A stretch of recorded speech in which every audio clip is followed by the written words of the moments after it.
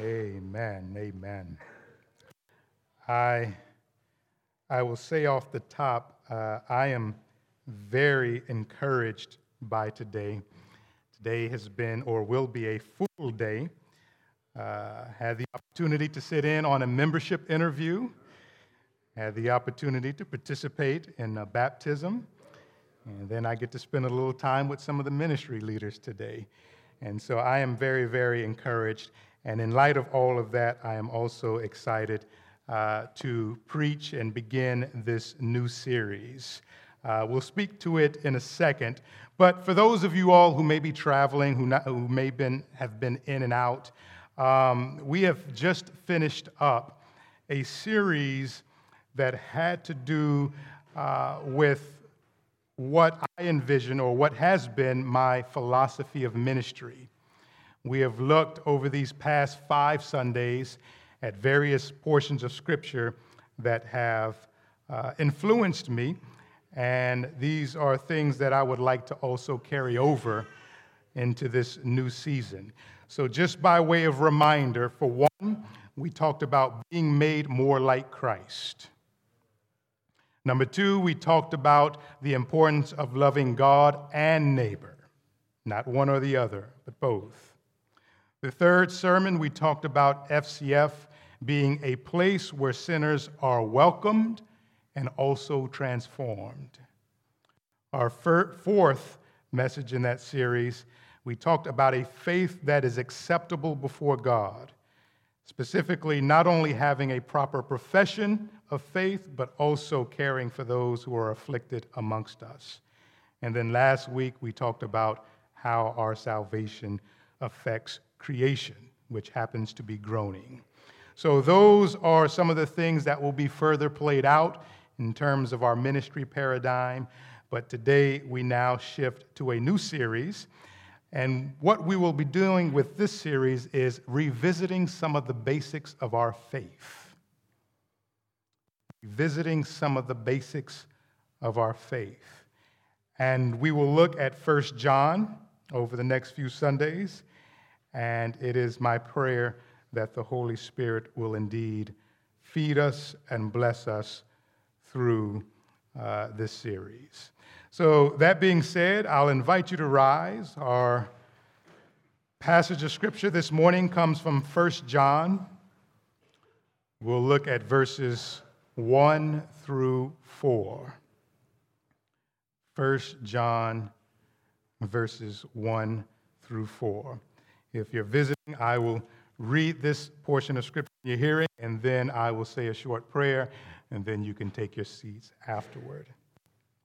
The word of the Lord reads as follows: "That which was from the beginning, which we have heard, which we have seen with our eyes, which we have looked upon and have touched with our hands, concerning the word of life. The life was made manifest, and we have seen it, and we testify to it and proclaim to you the eternal life, which was with the Father and was made manifest to us. That which we have seen and heard we proclaim also to you, so that you too may have fellowship with us. And indeed, our fellowship is with the Father and with his Son, Jesus Christ. And we are writing these things so that our joy may be complete." Father, we thank you for this opportunity to now look into your word. We ask, O Lord, that you would make it clear what it is you would have us to know from it. Thank you again for this opportunity. And it's in Jesus' name that we pray. Amen. Amen.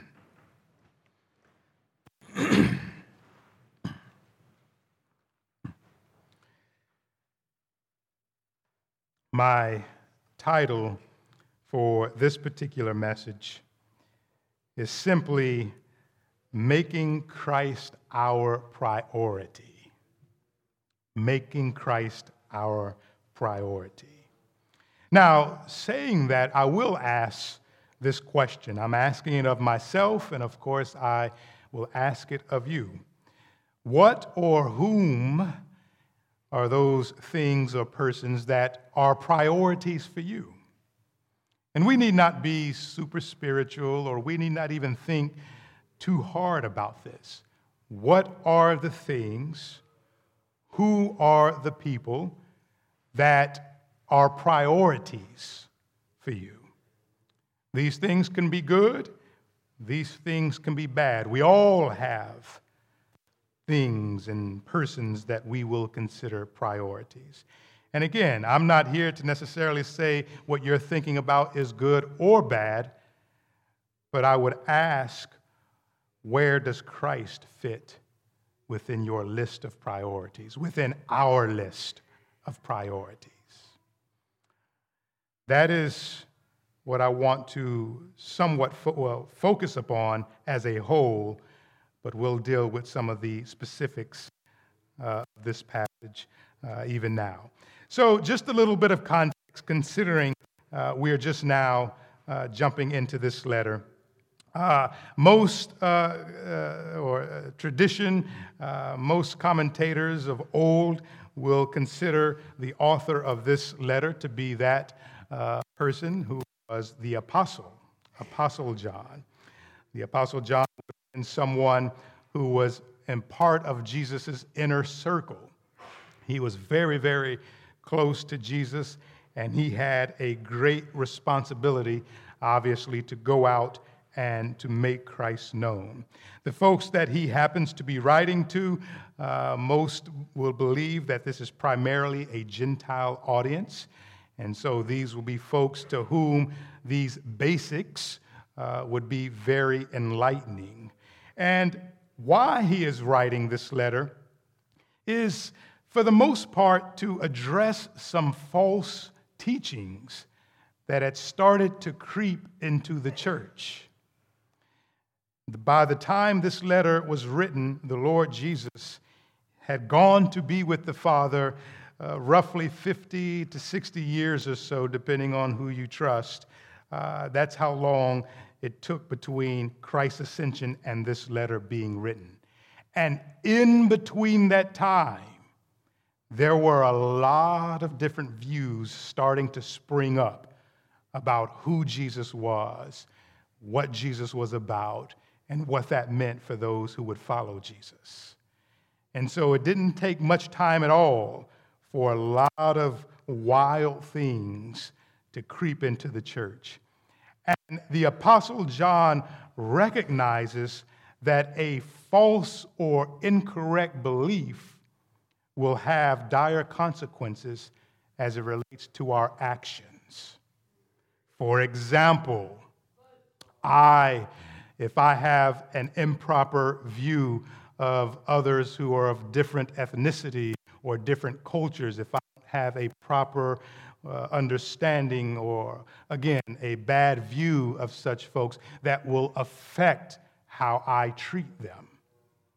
I, as a male, if I do not have a proper or respectful understanding of females, that will affect how I treat a female, and vice versa. And it's the same thing the apostle is aware of. If the church does not have a proper understanding or a correct view of Jesus, it will affect how folks go out and live in light of their view of Jesus. And you will see in other sermons how these incorrect views cause people to interact as it relates to sin and loving others and things of that nature. So again, the apostle is trying to correct some views that had crept into the church. Now, that being said, the first thing that I want us to consider specifically as a point is simply the title of the sermon, Making Christ the Priority. If you look at this letter, this is not a typical letter, whereas you have a greeting and you have a, hey, how you doing? Let's set the stage. Let's get to know one another and let me introduce who I am. And then from there, we'll get to business. John comes right out of the gate talking about Jesus. In other words, he starts off declaring, if you will, hey, what I am writing to you about is the Lord Jesus. He is my main priority. He is what this is all about. And by the way, this is not peculiar to John. This was the responsibility of all of those who went out to proclaim the name of Jesus. So again, he comes right out of the gate and he declares his purpose for this letter, and it ultimately has to do with having a correct view of Jesus. Now, that being said, John is not presenting an exhaustive view of Christ. He is dealing with a specific situation that arose in that church in his time. There were some who were going around and saying, you know what? Jesus was really just a spirit. He didn't have flesh. Because according to those folks, flesh is sinful. Your body, to have a body, is a sinful thing, and it's what causes you to sin. And of course, Jesus is sinless. And so Jesus can't have a body if he is sinless. And this is a portion of what had begun to creep into the church that John is addressing. And that's why he comes out and he says in verses 1 and following, that which was from the beginning, which we have heard, which we have seen with our eyes, which we have looked upon and touched with our hands, concerning the word of life. The life was made manifest, and we have seen it, and we testify to it, and proclaim to you the eternal life, which was with the Father and was made manifest to us. John is, in essence, saying, look, I am no hearsay type of person. What I am speaking about, who it is that I am speaking about, I know full well.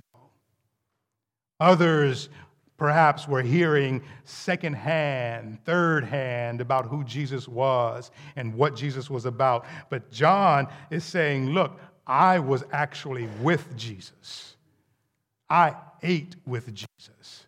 I drank with Jesus. I interacted with Jesus. And I know who this Jesus is. And so again, John is coming out of the gate and he is establishing, I know what I'm talking about as it relates to the person of Jesus Christ. And so again, Christ and a correct view of Christ is John's priority. And I can stand up here and I could talk a little bit about us having a correct view of Christ, and of course we should. Amen? But I also want to extend that thought. And as Christ is the priority of John's letter, again, the question remains, is Christ a priority for us as a church, as families? And how Christ is made a priority, we can discuss a variety of ways, but the question becomes, the things that you are doing, are they done for his glory?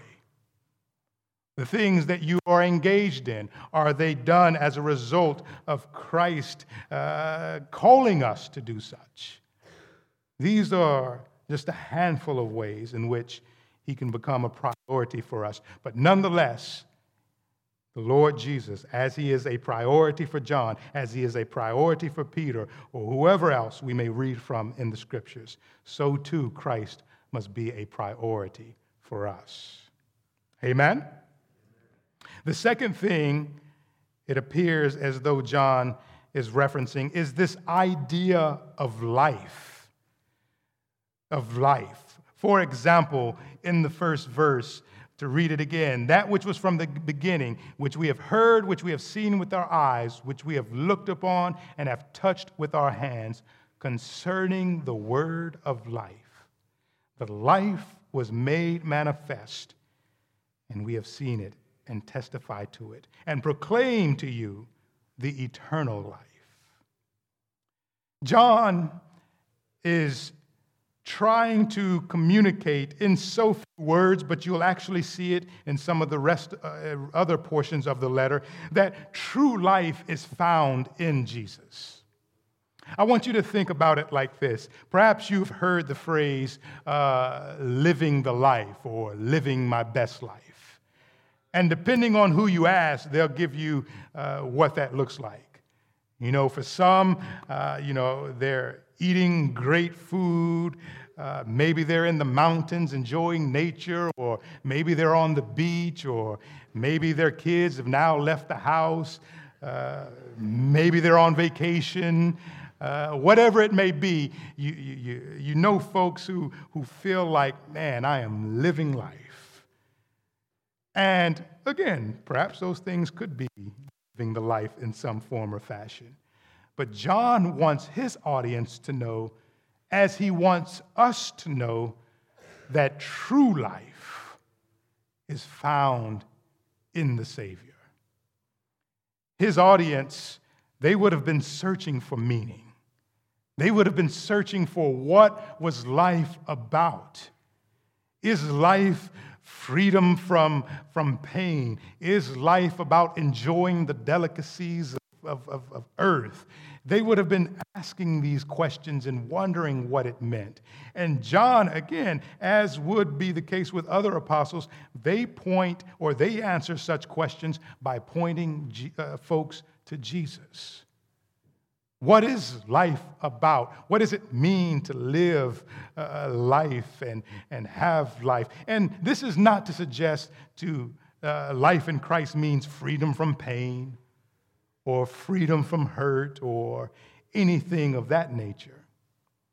But for John, life in Christ, as again you'll see in other sermons, has to do with grace, has to do with finding mercy, has to do with finding true and abiding joy. And as a matter of fact, this is a life that is not temporal, but eternal. You can only be on vacation for so long. You can only eat so much good food before you're like, Lord, have mercy, I can't eat anymore. Perhaps your children are gone for a good while and you're happy, but then you start wondering when they're going to come back and visit or something. I don't know. Maybe, some people might be like that. But the good life that the world has to offer is a life that can only last for so long. But the life that we find in Christ is that which is eternal, that which will never fade, that which will never grow old. And this is what John wants his audience to know. Not only did John know Christ, see Christ, touch Christ, not only is Christ a priority for John, but he wants the people to know, if you want to experience life to the fullest, you will find it in this Word made flesh. And brothers and sisters, I want us to make sure that we as a church praise God for all of the other wonderful blessings he may provide. Whatever that may be, great programs, great relationships with various people and such. We should praise God and thank him for that. But let us also remember, let us also be aware of the fact that if we're seeking life, if we want it abundantly, if we want to know what true life is all about, let us remember that it will be found in the Lord Jesus. So be careful of looking elsewhere and instead look to the Lord Jesus. Amen? The next thing I want you to consider from this portion. So far, Christ is the priority of John and of his message. Number 2, John is communicating to the people that true life is found in Christ. The third thing is John's desire for fellowship. For example, he writes in verse number 3, that which we have seen and heard we proclaim also to you, so that you too may have fellowship with us. And indeed, our fellowship is with the Father and with his Son, Jesus Christ. John is about sharing the blessings of what he himself has experienced. What I mean by that is he has come to know Jesus. He has come to know the fellowship of the Lord, and he knows how great and awesome that is. And he wants that to not only be for himself, but for all of those that God has put in his presence. And that should be the case for us as well. Yes, we should be concerned about our souls and our sanctification, and we should be reading for our own edification and praying for ourselves. But we should also want to give those blessings to others and to fellowship with them in light of those blessings. Some of us, we hoard what it is the Lord gives to us. We treat it, I guess I'm speaking to myself a little bit. Sometimes I'll have some good food, and here my kids come. They smell it, and can I have some? Can I have some? And it's delicious, but I don't want to share. I'm like, didn't you just eat 3-4 hours ago? Or something like that? Some of you caught that. But it's something that is making me feel good, that food. And here's folks who want some, and I am like, this is just for me. And sometimes I do share. Other times I don't share. But when it comes to the delicacies that God has blessed us with in Christ, these are things we should be extending to others. God loves us.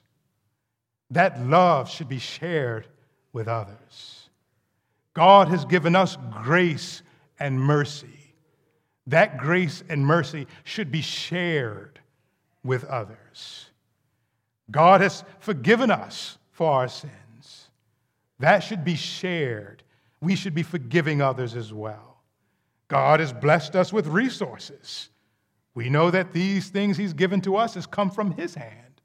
These things should be shared with others. And when the Apostle John is talking about the idea of fellowship, he has in mind all of the wonderful things that God has done for him in Christ and how that is to be relayed and shared with others. We are in a specific community. Are we sharing with this community what it is God has given to us? Fellowship is very, very important. And as I say that, he is very careful about identifying his fellowship not only with the Father, but with Jesus. In other words, the idea of divinity, the idea of a God or gods would not have been foreign to many of the people that John was talking to. But what John does that is different is he puts Christ in the midst. In other words, if you want to know about the one true God, you cannot know or fellowship with him outside of the Lord Jesus. This is what Christ has come for, to make known the Father. And the apostles are going about and they are telling folks, yes, you talk about God, you say you know God, well, do you know his Son? And if you do not know his Son, how do you truly know God? And so John is very intentional about equating fellowship being with one another and with God, and then, of course, with Christ. Now, the last part of this, in verse number 4, he says, and we are writing these things so that our joy may be complete. That our joy may be complete. John, he seems to have a heart for the people. What I mean by that is he's not just interested in communicating some form of truth or some doctrine or things of that nature, but he takes joy not only in communicating these things, but seeing the people come to have fellowship in Christ. Are we, as a church, are we excited? Are we grateful when we see folks walking in Jesus? Or are we just out to preach, out to proclaim, out to communicate certain teachings, and then the people do what they do with it, and we just move on? Do we actually celebrate when people are coming to know Christ, when people are striving to walk in the Lord? We cannot take these things for granted. We cannot take these things lightly. I have been convicted of such myself. My prior experience in ministry, and I'm not suggesting this should be the case here, this is a larger context, but we would often sing and celebrate birthdays even in the midst of the service itself. And part of the reason we were doing this, when I first began pastoring in my former pastorate, I was doing an unusual number of funerals, specifically for young men. And not only that, there would be opportunities where we would hear praise reports from young black men who were giving God praise for being alive. And these guys were only 17, 18, 22. So we said, you know what? This is something we cannot take for granted. If these folks are celebrating the fact that they are alive, even at such a young age, we should take joy in that as well. And we express that joy by way of singing happy birthday. Well, the same thing when it comes to brothers and sisters in our midst. John, again, he takes joy. He finds his joy in the people experiencing God in some form or fashion. In this particular context, he wants the people to be in fellowship, not only with him and with one another, but with. And may we find joy in baptisms. May we find joy when people are willing to confess their sins. May we find joy when someone is able to come and give praise because they are having some sort of victory over some particular sin. Again, I confess to you, the way I have operated, and I think I have gotten better, but I would look at whatever problems we had going around in the community, in the church, and I would focus so much mental energy and attention on those things. They need to be fixed. We need to be praying for them. We need to do X, Y, and Z. But then there will be good things happening. And my joy would be but for a minute over that. Someone is walking in the Lord. Someone has come to know the Lord. Praise the Lord. Thank God. I'm joyful for that. Okay, what is the next problem to be taken care of? And the Lord has been convicting me and working with me over the years. And again, I think I've gotten a little bit better. But I want to make sure that in light of all of the issues that may be going on in the church, that may be going on in the community, in the city, in the world, that we are not neglecting to express and to have joy when we see movements of the Lord, even in our midst. And we will see those things. Now, as I close, why is it that we should be making Christ a priority? Simply put, it's because he's made us a priority. We are not making Christ a priority simply because Jesus stands on the throne and says, your responsibility to me is to make me a priority. Now go take care of business. We are to make Christ a priority again because he has made us a priority. For God so loved the world that he gave his only begotten Son, Christ loves us. He cares for us. And not only did he complete his work upon the cross, he lives to make intercession for us. He is coming back to fully redeem us. We are his priority. In our mess, in our mistakes, in our foolishness, he still makes us his priority.